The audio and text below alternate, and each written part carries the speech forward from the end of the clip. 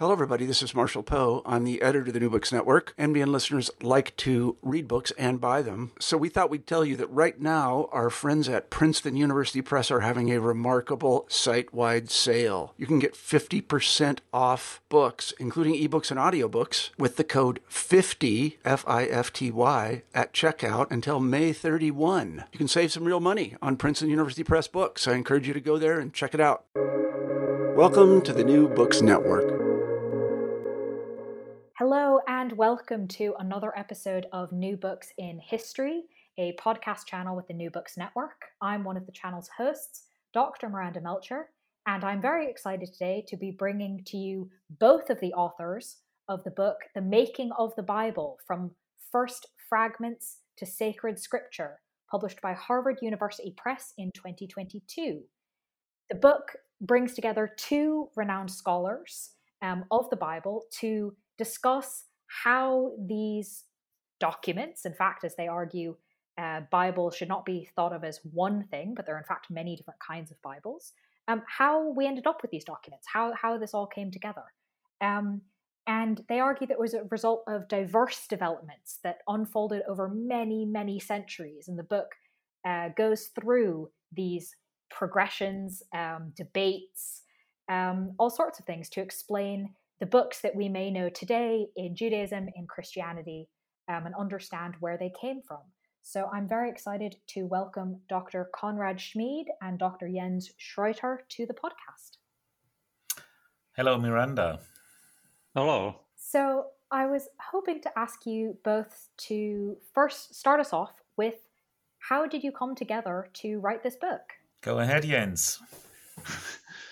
One thing is that we know each other already for a long time, and we have a close friendship, and we also have a productive partnership, working together in our fields. So in biblical scholarship, Konrad from the Old Testament perspective, and I'm from the New Testament perspective.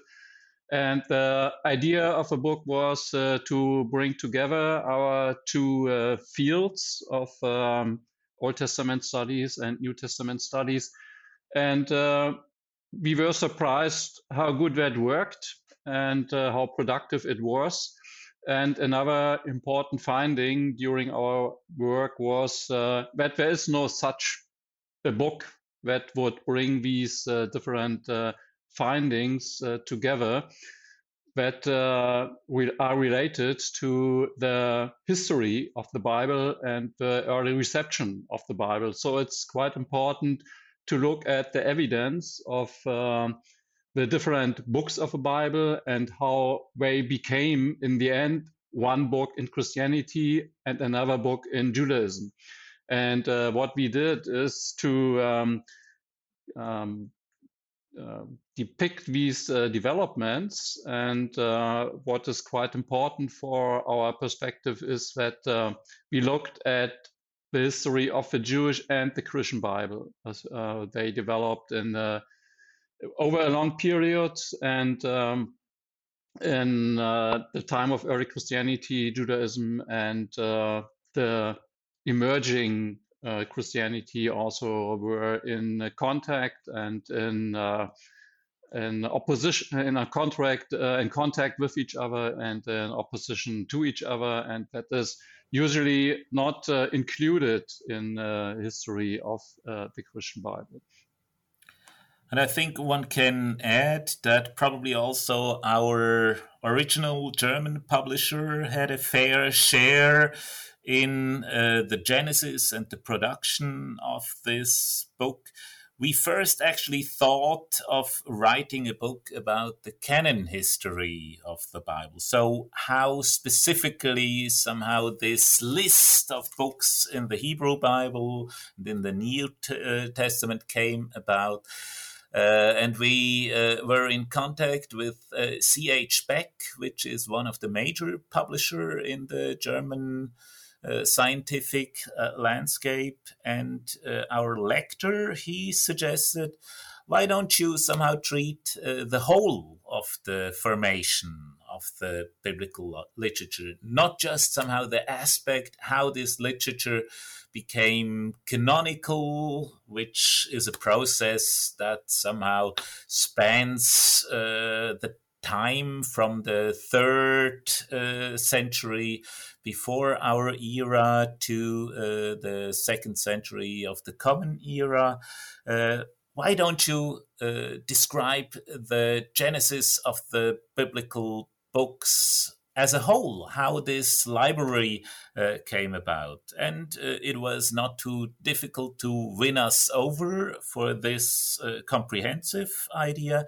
This also meant that we targeted the book towards a little bit a broader audience than just our fellow scholars or persons in scholarship, but that we really somehow wanted to reach out to a broader public. And I think this has worked out quite well. The German original of the book sold very well, and up to now it has been translated into French, and now it's also available in English, which is a great joy for us.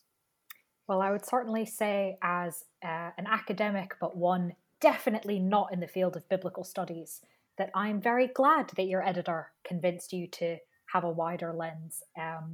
And certainly as someone interested in history generally, this was absolutely fascinating. And I wanted to pick up on something for our next question that Jens mentioned a minute ago, which is this idea of the dialogue and in some ways competition between Judaism and early Christianity. So I was wondering if one or both of you could explain for us why you argue in the book that Judaism's specific form now, Rabbinic Judaism, was developed in dialogue and competition with early Christianity. Mm-hmm. One important aspect of that topic is that usually today scholars would argue that Christianity grew out of Judaism, and that in the 1st and 2nd and even in the 3rd century, Christianity was very closely embedded into ancient Judaism. And that is correct, of course. So there were many important historical developments in Judaism of Hellenistic Roman times. So roughly from the 3rd century BCE to the 1st century CE. And these developments influenced Christianity very much. So that is one side of the coin, so that Christianity is rooted in Judaism, and that it is not possible to imagine how Christianity could originate or could be shaped without these Jewish scriptures and these Jewish writings. But on the other hand, it is also true that at the end of the 1st and then in the 2nd and 3rd and even in the 4th century, Judaism got its specific form, what we call today Rabbinic Judaism. So a form of Judaism that concentrated on the Hebrew writings and not on the Greek ones, and that developed in a specific way, concentrating on the Torah, so on the law in a specific way, and other aspects of ancient Judaism. And these specific developments were in close contact and in competition with Christianity. So we cannot describe this formation of early Judaism without looking at Christianity as well. So it's a mutual influence and mutual competition also that ended up with two ways of expressing faith in the one God. And of course, Christianity developed its specific way of faith in the one God by adding also the confession to Jesus Christ. And Judaism developed its own way of faith in the one God. So we have a development of two ways rooting in the same writings, rooting in the same traditions, but then developing roughly in the 1st to the 4th century of a common era in dialogue, competition, and conflict with each other. Yeah, maybe it's helpful to ask who is the mother and who is the daughter among Judaism and Christianity. And as Jens said, I think both options of a sequence are probably justified. In a basic historical sense, of course, Judaism is the mother of Christianity, but somehow in interaction with Judaism and or between Judaism and Christianity, Judaism actually as the predecessor religion also found a specific shape that can be described to a certain extent as somehow originating as a daughter religion from Christianity as the mother religion. So I think it really works both ways, and this is something that we try to describe in our book. And I think it's really fascinating, this idea of the mother and the daughter and how they come out from each other. So as a follow-up from that question, given that we might be very used to the idea that Christianity comes from Judaism, could you give us an example perhaps of the other side of it? What a particular aspect of Judaism that comes out of it that we might see from this dialogue or competition? I think this is a very hotly debated and also intensely researched field, and scholars like Israel Yuval and Peter Schäfer have contributed significantly to that. I think for me, one of the good examples somehow to illustrate how Judaism shaped specific religious concepts that it took up from Christianity is, for example, the Pesach Haggadah. So this focus on food, on eating, that nowadays also shapes how in Judaism Pesach is being celebrated. I think that this specific focus has something to do with the centrality of the Lord's Supper, of the Eucharist in the Christian tradition, that somehow Judaism thought, yes, we need to develop something similar. And there, I think this was really a force that came out of Christianity that put so much emphasis on this specific ritual. Another example would be the form of the Jewish Bible. So that is also a reaction to the understanding of the prophetic writings in early Christianity. So in Christianity, the prophets were very important as witnesses for Jesus Christ. And they took up, so early Christian writings and traditions took up apocalyptic ideas, so ideas of Jewish apocalypticism, so that were developed in Jewish writings from the 3rd century BCE to the 1st century CE. And Rabbinic Judaism was very hesitant to adopt these apocalyptic ideas, and they put the Torah in the center, and they understood the prophets as interpreters of the Torah. And that is quite a different understanding of prophetic writings than we have it in Christian development, in the Christian Bible, and also in Christian apocalyptic writings. So, and here you can see in the formation of the Christian tradition vis-a-vis the Jewish tradition, and also the formation of the Jewish Bible in contrast to the Christian Bible, that the prophetic and apocalyptic tradition was interpreted in very different ways. Brilliant examples. Thank you for sharing them. Staying on the theme of sort of two things going together and going back to your very beginning, the introduction of each of your specialisms, another argument that you make early on in the book was that the phrasing calling it the Old Testament and the New Testament juxtaposes not just the two books of the Christian Bible, but also, as you argue, two covenants. Can you explain what you mean by that? So the original meaning of the word testament, so in Greek it's diatheke, and in Hebrew it's berit, and the original meaning of that term is covenant. So it hasn't to do anything with a book originally. And in this way, it was used in the Jewish writings and also in early Christian writings.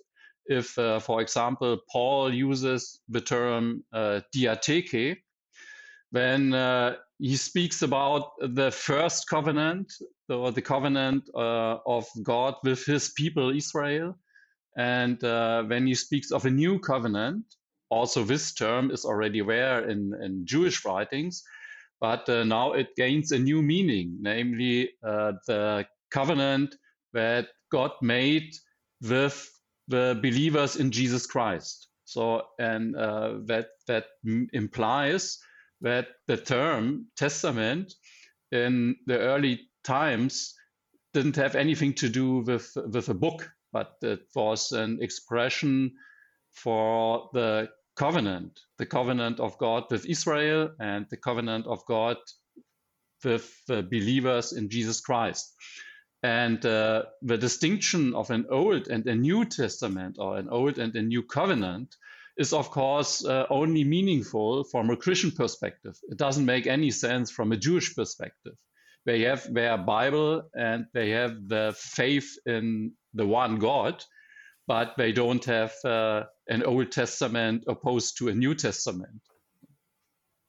I think it's absolutely crucial to remind of the fact that the first Christians, they didn't have a New Testament. The only Holy Scriptures that they read, that they had, this was the Hebrew Bible, but they interpreted these scriptures in a specific perspective.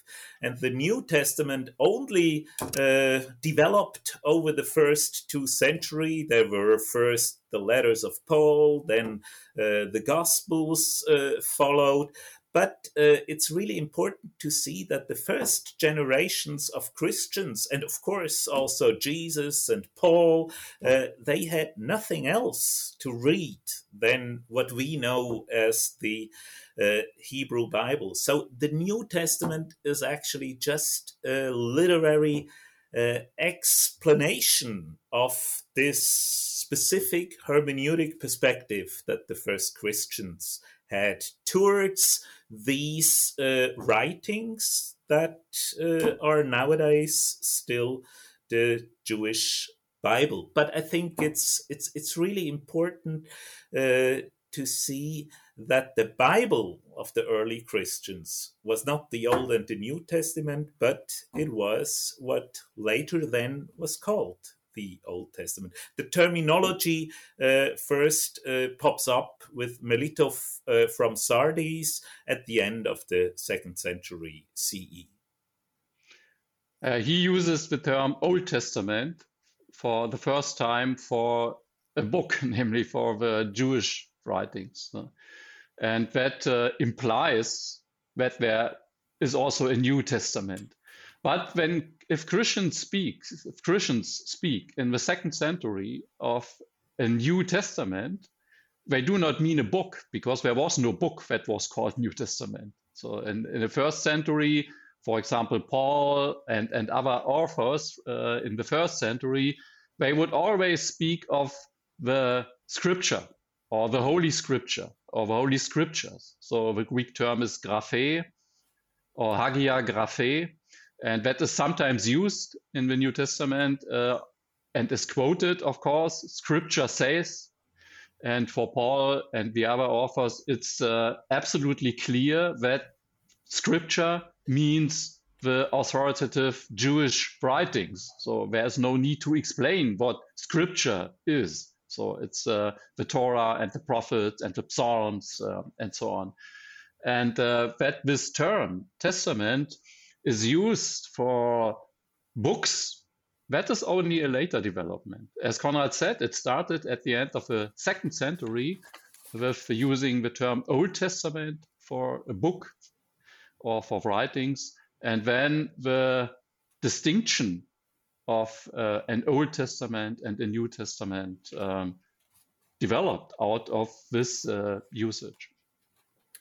And the term Bible is even later. Bible comes from the Greek term bibloi, and this is attested from the 4th century onward. And literally, Bible actually means books in the plural, which is a very adequate designation for the Bible, because the book is rather a library than just one book. In Judaism, there is actually not a really fixed terminology what the Christians call Old Testament and what is the Hebrew or the Jewish Bible.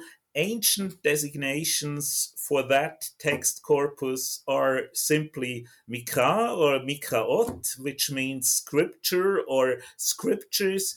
The common term that is also often used in modern Judaism, Tanakh, which is an acronym for Torah, Nevi'im, and Ketuvim. These are the 3 parts of the Hebrew Bible, law, prophets, and writings. This acronym only is attested from the Middle Ages on, so this is not really an ancient usage or an ancient designation for the corpus of the Hebrew Bible. And one could perhaps also add that the term canon, it's a Christian term. It's not appropriate for the Jewish Bible or for the interpretation of the Jewish Bible until today. So it's not very useful in the Jewish tradition. And in the Christian tradition, the term canon was applied to books only in the 4th century, so not before. So in the 4th century, Christian theologians started to speak of a canon of books, meaning a fixed number of books. And before the 4th century, the term canon was used for regulations of the church, so for ethical or dogmatic regulations, but not for books. So that was a new usage of that term when it was applied to a certain number of books that were regarded as authoritative writings. And so this gives us a fabulous idea of both why your book is very important to illuminate all of this, and the wonderful amounts of detail and honestly questions that you answer in the book. So thank you for explaining those things. I think they give us a really good foundation for my next few questions, which definitely do not cover all of the things in the actual book, but are sort of a whistle-stop tour of some of the particular points that jumped out that I thought might be interesting for our audience.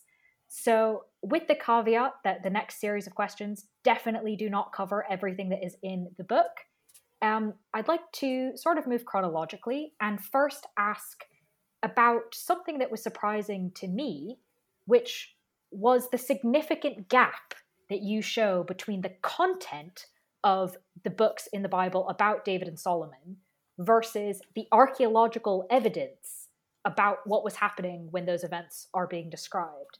And so what does that gap tell us about the purpose of these books about David and Solomon? Yeah, this is a really interesting feature when one reads the books of Samuel and Kings, but also the books of Chronicles. The kingdom of David and Solomon, they are really described in the most luxurious terms, and this is a golden age of the first 2 kings of Israel. This kingdom is described really in abundant terms.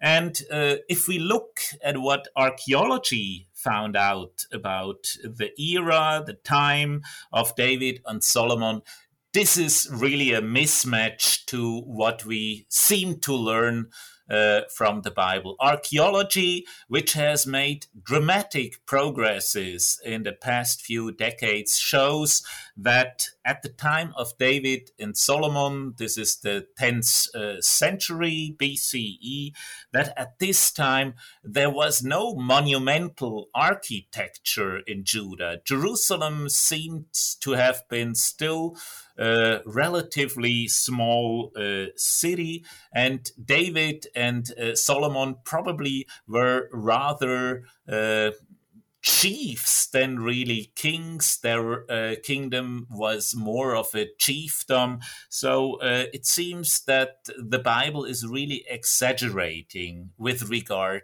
how they present this reign of David and Solomon. Now, what does this mean? I think that we can see here that the Bible often uses mythical structures in order to explain what it wants to explain. The Bible is, of course, interested in presenting an ideal shape of how Israel and Judah should be organized politically or sociologically.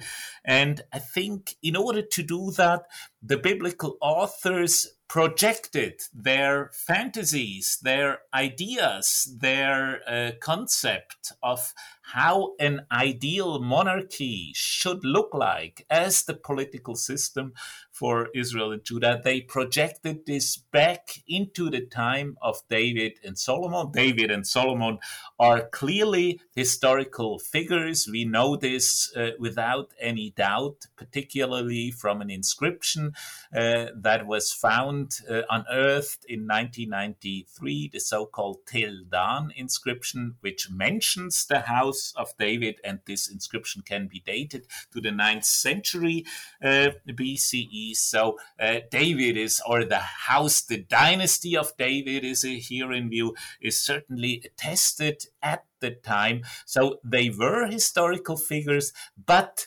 it's not historical how the Bible depicts their reign. This is something that is really much more of something that the Bible longs for, that the Bible thinks should have been the case. And it's often in religious literature that things that authors hope for, that they project this back to the past in order to see, or in order to argue and to claim, as it was before, it will be accordingly also in the future. This seems to be the major logic behind this construction of a golden age that is centered around the figures of David and Solomon.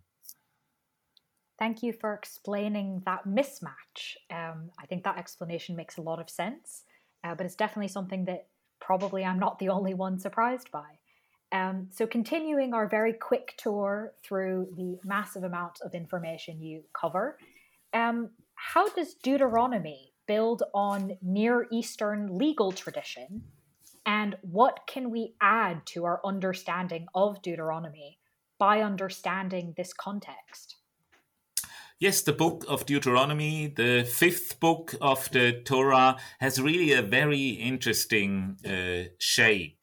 We know today, particularly also to epigraphical finding, that Deuteronomy is modeled upon a Neo-Assyrian vassal treaty. The Neo-Assyrian Empire was probably the first empire in world history that really deserves this name. The Neo-Assyrians between the 9th and the 7th century BCE, they tried and also achieved to get world dominion, and world of course means the ancient world in the Eastern Mediterranean and in Mesopotamia. They managed to establish an empire in the 8th, 7th century BCE. And this empire was secured not only by military power, but the Assyrians also imposed treaties upon the subdued nations and kings. And these treaties were of the content that the kings, the vassal kings, the subdued kings, they were obliged to be completely loyal to the Assyrian great king. And the book of Deuteronomy apparently knows of these treaties. And now the authors of the book of Deuteronomy took up this concept of vassal treaties, but they completely reformulated it. They subversively received it, and they said, yes, we, the people of Israel, we also are loyal, completely loyal, but not to the Assyrian great king, but we are loyal to our God. And these are probably the very beginnings of the development towards monotheism, a monotheistic structure of the ancient Israelite religion, a monotheistic religion that is enforced by certain laws. And in the also in this era, this idea of divine laws is probably developed for the first time in human intellectual history. Deuteronomy, probably with this very critical concept towards the Assyrians, belongs or must belong towards the end of the Assyrian Empire. Scholarship usually thinks that it belongs to the end of the 7th century BC, because the Assyrians probably were already quite weak. Otherwise, it wouldn't have been possible in Jerusalem and in ancient Judah to formulate such a concept that is so critical of the Assyrian dominion. Amazing. I'm just learning a lot by listening. Despite having already obviously read the book. So thinking about the fact that, as you said at the beginning, that the Bible, whether you think about the Torah, whether you think about the Tanakh, whether you think about the Christian Bible, is not actually one book. It's a collection of texts that, as you show throughout the book, are not inevitably all of those things included the way that they are. They're not inevitably in that order. And there's quite a few different types of writing in these texts, including exegesis within the Bible itself. So I was wondering if you could talk to us a little bit about the significance of this interbiblical exegesis. Why do we have it? And why is it important for the endurance of this otherwise seemingly strange collection of writings? It is, sorry, Konrad, do you want to? No, go ahead, please. I can add. Okay. So in a biblical exegesis is a very interesting phenomenon. So we can see that from a very early point onwards, writings that were regarded as important, as influential for the Jewish people were interpreted, for example, by re-narrating the story. An early example is the Book of Chronicles. So we have it in the Bible itself. The two books of Chronicles re-narrate the history of Israel from a different perspective than the books of Samuel and Kings. And then we have other examples of that as well in Jewish tradition. For example, the so-called books of Jubilees that re-narrates the first book of the Bible, so the book of Genesis, and the beginning of the second book, so the beginning of the book of Exodus. So here we have re-narration. Today it is often called rewritten Bible. And it shows that certain stories and certain books were regarded as important for the self-understanding of the people of Israel, and therefore they did not only preserve books, but they also interpreted them. And another way of this interpretation, so of interpreting these books, is the translation. So we have an early translation of the Torah, and then also of the other Hebrew books. That is the so-called Septuagint.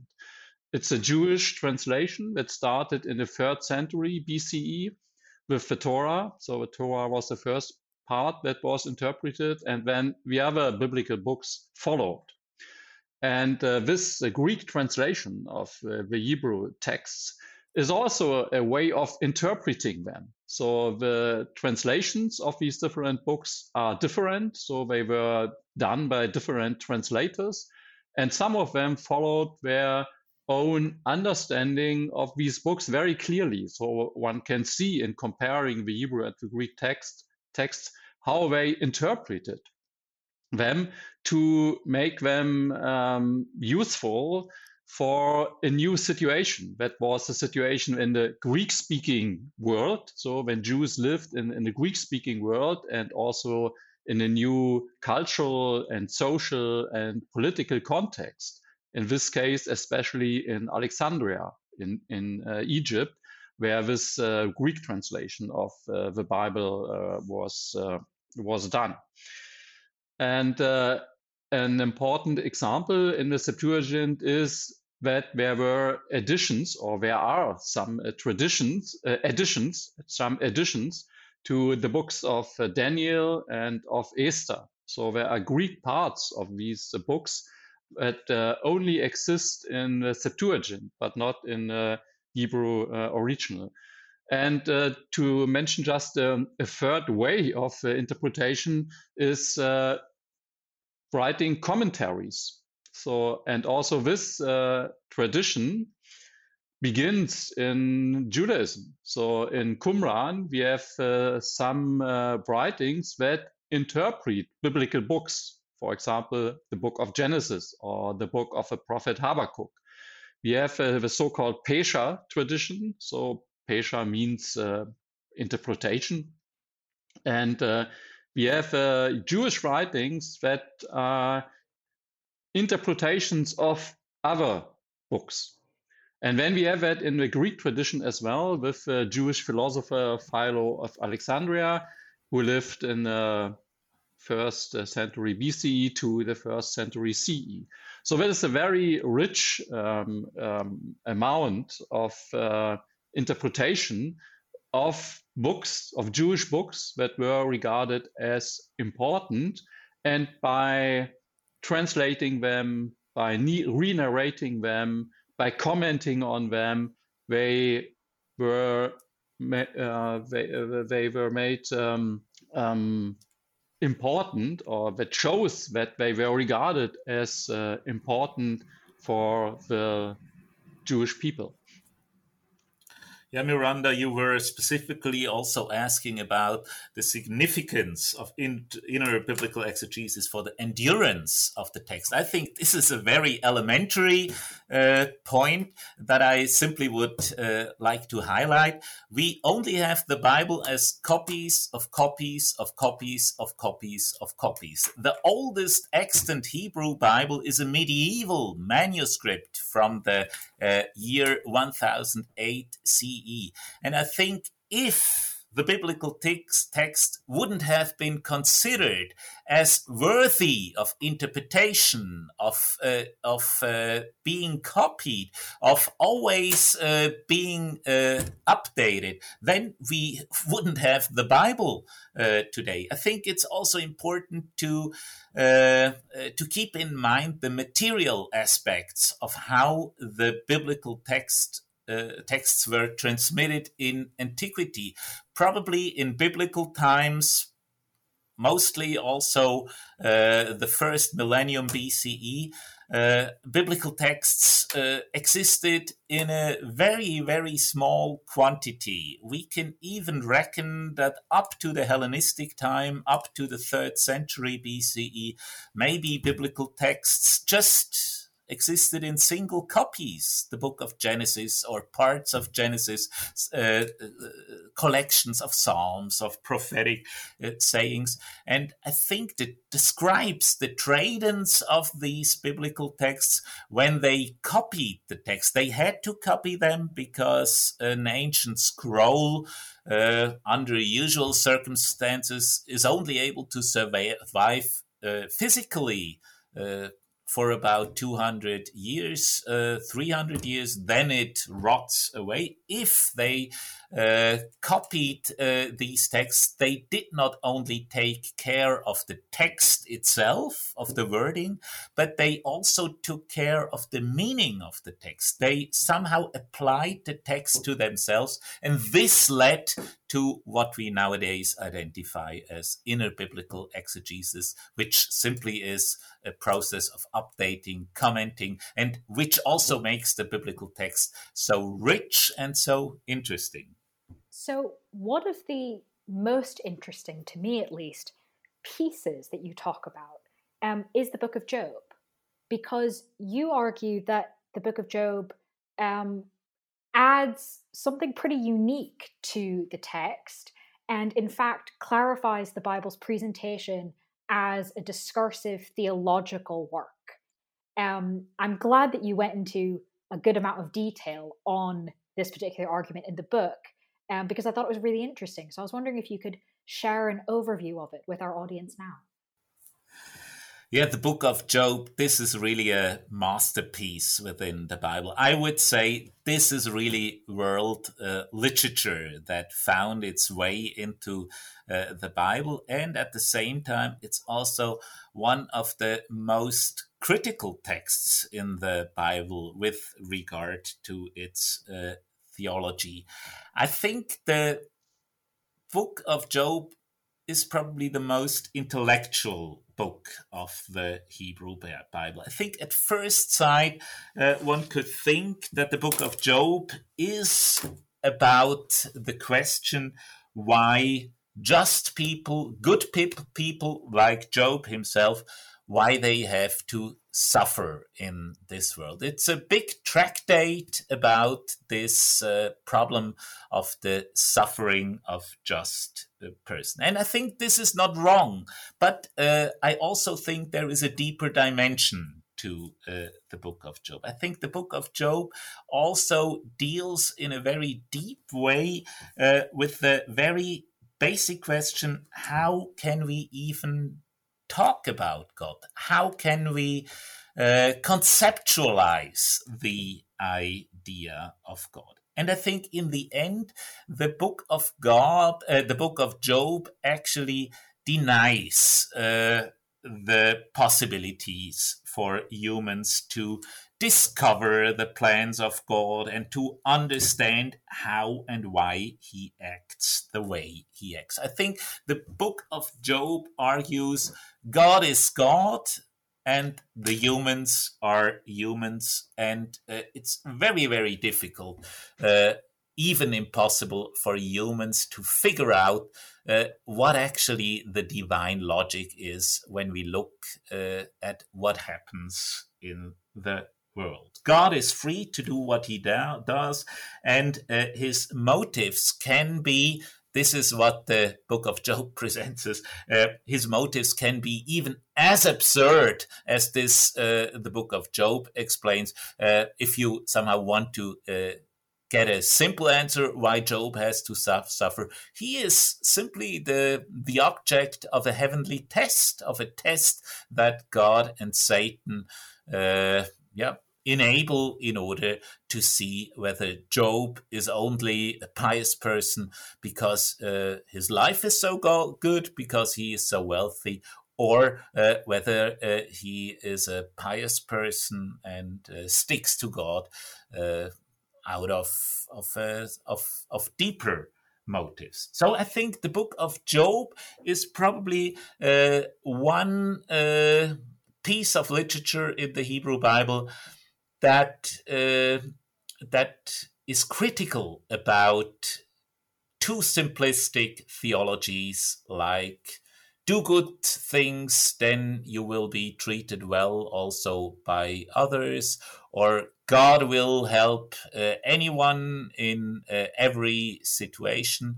The book of Job says, no, there is a deep gap between what we humans might expect from God and what God is really doing. But in the end, I think there is also the option for readers of the book of Job really somehow to commit themselves to God, because whatever somehow goes wrong in the life with Job, he loses everything.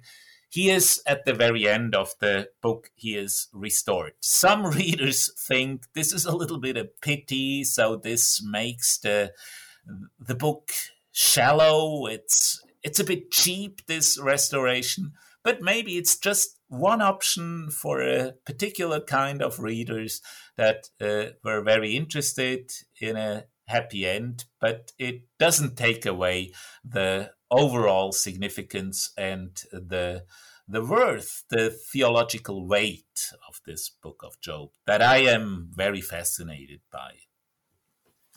Thank you for explaining that to us. I think it is a really interesting piece.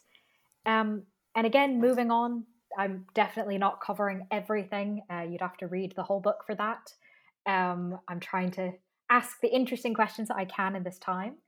How do the findings, if we think back again to the interplay between the texts and the archaeology and the historiography, how do the findings from Qumran help us understand how certain texts and certain groups became authorized, legitimized in Judaism during the Hellenistic Roman period that we've already sort of touched on a bit as being a time of a lot of change? So how does this context from this particular era help us understand what we have now better? So the writings from Qumran are very important for our understanding of the biblical canon. Of course, the Jewish Bible, not the Christian Bible, but the Jewish Bible. And perhaps one should begin by explaining that in the 40s and 50s of the 20th century, many manuscripts were discovered at Qumran and also at some other places close to the Dead Sea. And among them were fragments or even almost complete scrolls from almost all biblical books. Almost all biblical books are attested at Qumran and also at some other places. Most of these manuscripts are in Hebrew and Aramaic. Some of them are also in Greek, but only a few are in Greek. Most of them are in Hebrew and Aramaic. And what is interesting is that there are also other books that were apparently read and interpreted by the community that lived in Qumran, or by the communities. So that was either one or perhaps also some Jewish groups that lived one after the other at this place, Qumran, where the manuscripts were discovered in the caves nearby. And we have these writings, we have these biblical texts, biblical manuscripts on the one hand, and we have texts that refer to the life and the self-understanding of this group or these groups. And with regard to the biblical manuscripts, it is interesting that among them are not only those which are now in the Jewish Bible and in the Old Testament of the Christian Bible, so it's only Jewish writing, so there's not any Christian text in Qumran, only Jewish texts, but not only those only those texts that are now in the Jewish Bible and in the Old Testament of the Christian Bible, but also some other books, for example, the Book of Jubilees or the Book of Enoch or books of Enoch, that were also regarded as important. And this is interesting because it shows that the canon, so to speak, if we want to use that term, the canon was not closed at that time. So we have no fixed number of books that were regarded as authoritative, but we have a kernel of authoritative writings, the Torah and the prophets and the Psalms, but there were many other books that were regarded by some Jewish groups as important and by others not. What is also interesting is that we have different textual versions. A good example is the book of Jeremiah that exists in a longer and a shorter version. The longer version is the Hebrew, in the Hebrew Bible. The shorter version is in the Septuagint, so in the Greek translation. And in Qumran, we have both of these versions side by side. Both of them are attested. So there was apparently not one authoritative version of the book of Jeremiah. A similar example is the Pentateuch. So the books of the Torah, the 5 books of the Torah, we have some fragments of these books. They are called in scholarship today reworked Pentateuch. And these fragments also have some differences to the text that we have in our Bibles now. And another example would be the book of Psalms. So there are different manuscripts of the Psalms that show that the book of Psalms had different orders of the Psalm, could have different orders of the Psalms. So what is interesting with these Qumran findings is that our view of the Jewish Bible is quite revised or has changed by these findings. We know that at this time, and that was also the time when Christianity originated. So at this time in Judaism comes very close to the beginnings of Christianity. There was no fixed number, no fixed order, and no fixed text of the Jewish Bible. And this is a situation that Christianity found when Christianity originated. They had to deal with this situation of different Jewish writings that were regarded as authoritative or a bit less authoritative or even not authoritative. And a last point, what is very interesting is that the most interpreted, the most quoted writings in Qumran are the books of Deuteronomy and Psalms and the prophet Isaiah. And these are exactly the writings that are quoted most often also in the New Testament. So that is a quite interesting coincidence. And it shows that these books were regarded as very important by the Qumran community and also by the early Christians. Thank you for explaining all of that. I think that was, again, something that some of us may have heard of, but understanding the full implications of it was really useful. And so staying on this idea of kind of what gets put in and what doesn't, you raise a question that I admit I'd never thought of, which is, why are there 4 Gospels? Why 4? Why not more than 4? Why those 4? I realize I've just thrown a bunch of questions at you, but if you could briefly explain to us, first, why we have 4 Gospels and why those 4 Gospels, that would be great. Yeah, that is quite an interesting question. And we have, at the end of the 2nd century, the first Christian theologian who gives a reason why the church has to have 4 Gospels. And this is Irenaeus.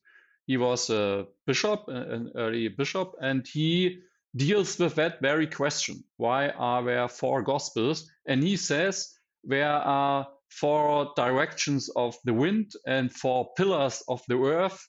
And he gives some examples for the number 4. But this is, of course, a later interpretation of a fact that was already established. So that means that at the end of the century, there was already a collection of 4 Gospels. And these Christian authors of the second half of the 2nd century knew that there were more Gospels, and they quote also from other Gospels. So Irenaeus knows that there were more Gospels, and also Clement of Alexandria and other early Christian theologians knew that there were not only these 4 Gospels, but also, for example, the Gospel of Thomas, or the Gospel of Mary, or the Gospel of the Egyptians, the Gospel of the Hebrews, and there were many other Gospels, what we call today apocryphal Gospels. And so it is not so easy to explain why the church should have exactly 4 Gospels. So it's a very interesting quotation from the early 3rd century theologian Origen. He says, the church has 4 Gospels, the heresy has many. That's an interesting quotation, because it would be much more convincing if the church would have only 1 Gospel or 2, but not 4. And the reason for these 4 Gospels apparently is that they originated quite early, so still in the 1st century, perhaps between 70 and 100, so in the last 3 decades of the 1st century, that they were used by many communities, Christian communities, that they were accepted by many communities, and that they were in agreement with what was regarded as the basic content of Christian faith. And in the course of the 2nd and the 3rd century, it was necessary to debate about the basic content and the basic confession of Christianity. And in this context, the early creeds, so the Apostolic Creed and some other creeds originated. And these creeds were in agreement with the accepted writings, and the other way around. The accepted writings should be in agreement with these early creeds. And this is a process in that a distinction between accepted and disputed and rejected writings emerged. So this was the first categorization in the 2nd and 3rd century. So there were accepted writings, accepted by early theologians and by Christian communities. Some of them were disputed, and some of these disputed writings ended up in the New Testament, and some did not. For example, the Apocalypse of John, so the Revelation of John, was disputed, and eventually it became part of the New Testament. But another apocalypse, the Apocalypse of Peter, was also widespread and read in early Christianity, but eventually it did not become part of the New Testament. So we have here a gray zone, so to speak, of writings that were disputed, and we have also a 3rd category of rejected writings. And with regard to the Gospels, it was obviously the case that these 4 were regarded as the basic and authoritative and reliable witness of Jesus's life and death and resurrection. And the other Gospels were produced later, and they were used by Christian groups that were in competition with early Christian communities and with other communities and with early Christian theologians. And so in the end, it was not a clear-cut distinction, but it was a development that ended up with a 4 Gospel collection as the reliable witness of the church on the one hand, and other Gospels that were regarded as heretical or apocryphal Gospels on the other. In my view, in theological terms, one thing I really find fascinating is that the Bible, with these four Gospels, somehow includes a fence against its own fundamentalistic interpretation. There are several elements in the Bible itself somehow that preclude a strict, literal, and fundamentalistic reading of the Bible. So the four Gospels, I think, is one element that shows that apparently early Christians somehow were fascinated by a perspectivic way of perceiving the figure of Jesus Christ. Another element in the Bible, especially in the Christian Bible, is that never in the history of the Bible there was a clear, defined relationship between Old and New Testament. The Old Testament was never subordinated to the New Testament, and the New Testament was never subordinated to the Old Testament, but this was always kept in a delicate balance, which I find a very, very wise decision of the transmission process. And maybe a third element that one could mention here is what Jens explained beforehand with the writings of Qumran. If we look at the transmission of the biblical text in the 2nd and the 1st century BCE, as the textual witnesses from Qumran show it, we can see that the specific letters of the biblical text were not yet fixed. The books of the Hebrew Bible were finished, but they existed side by side in a slight variety of their orthography, of their wording, and it was only after the catastrophe of 70 CE that only one strand of the textual transmission, the Pharisaic rabbinic strand, somehow survived.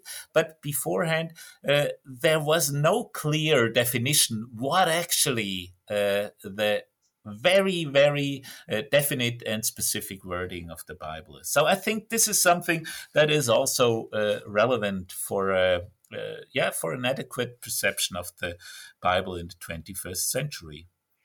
Yeah, perhaps one could just add to this that these developments, what Konrad has just mentioned, and also the four Gospels. So it was, of course, known to the early theologians that there were differences between the Gospels, and they discussed especially the differences between the Gospel of John on the one hand and the other three Gospels on the other. So there are many differences, and that was, of course, known. So they were aware of that there were differences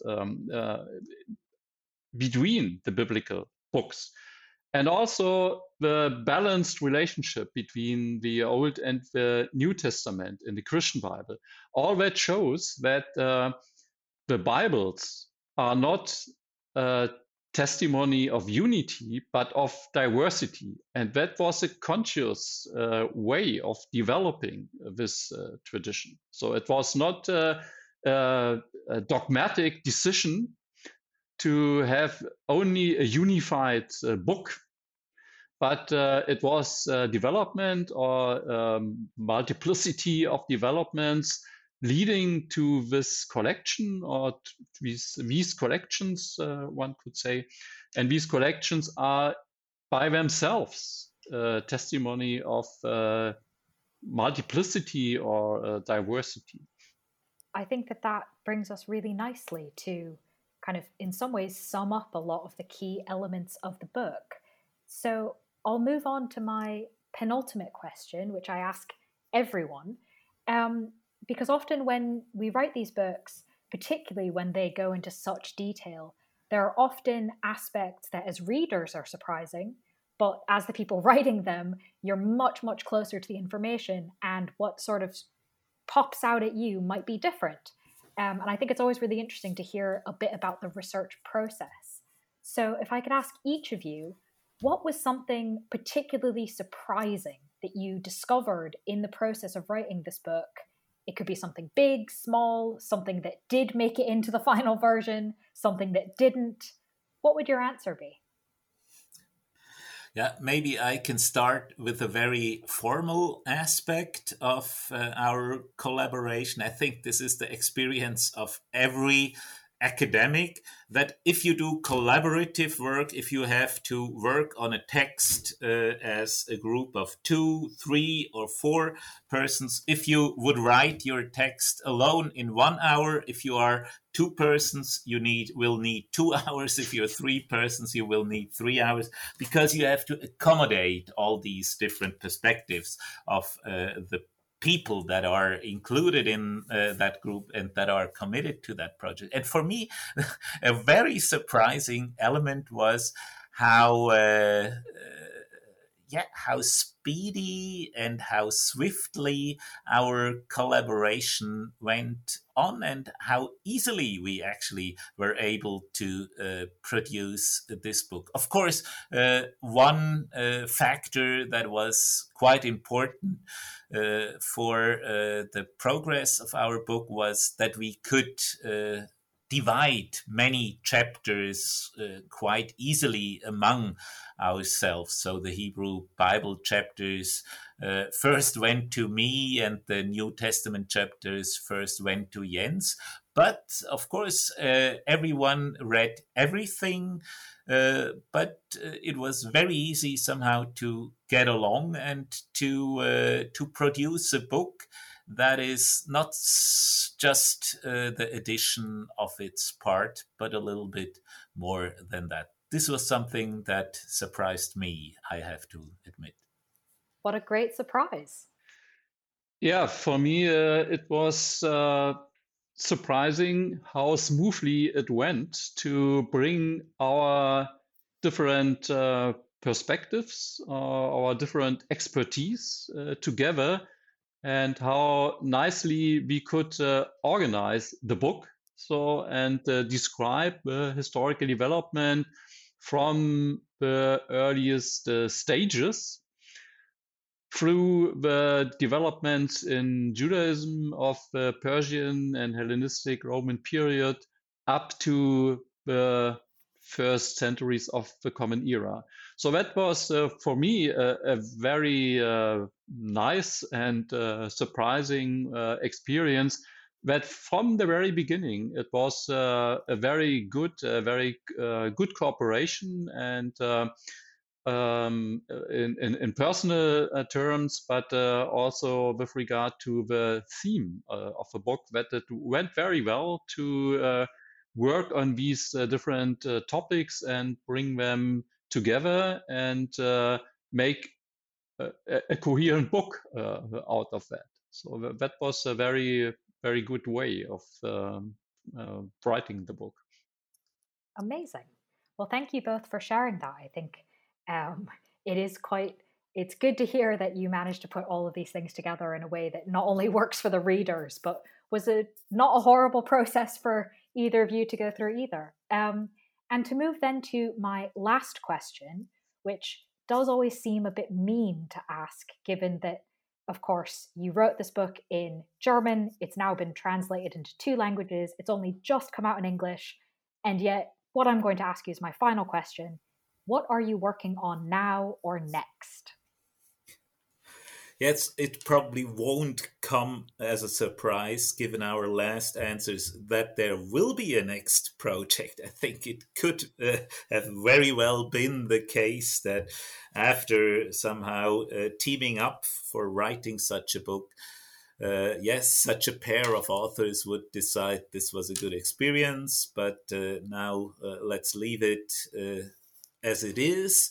But actually, it was really the success of this book that overwhelmed us, and that also encouraged us to think of a follow-up project. We are now in the very early stages and phases of conceptualizing a possible follow-up project. We are thinking currently of writing a book about a global history of the Bible's cultural impact on different civilizations and also different fields of civilization. We do not want simply somehow to cover different samples of biblical texts that somehow were received in art, literature, and so on.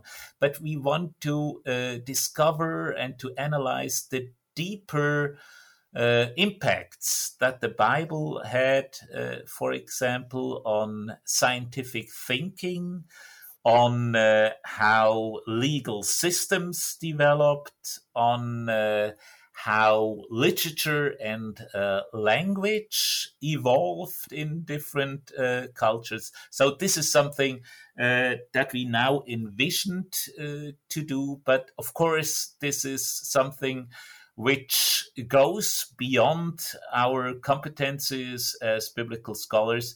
So we need to team up a little bit with experts from adjacent fields, and this first requires also some periods of planning before we really can embark on this. Well, I think that's very exciting that you're doing another massive project. I think there will definitely be a lot of readers who are interested in the scope of what you're proposing.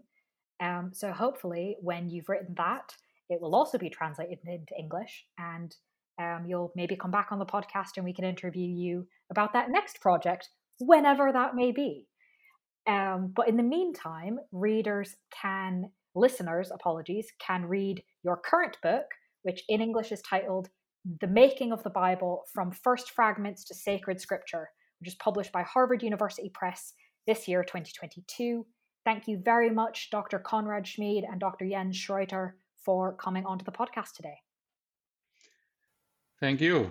It was our pleasure. Thank you so much. Yeah, our pleasure. Thank you so much.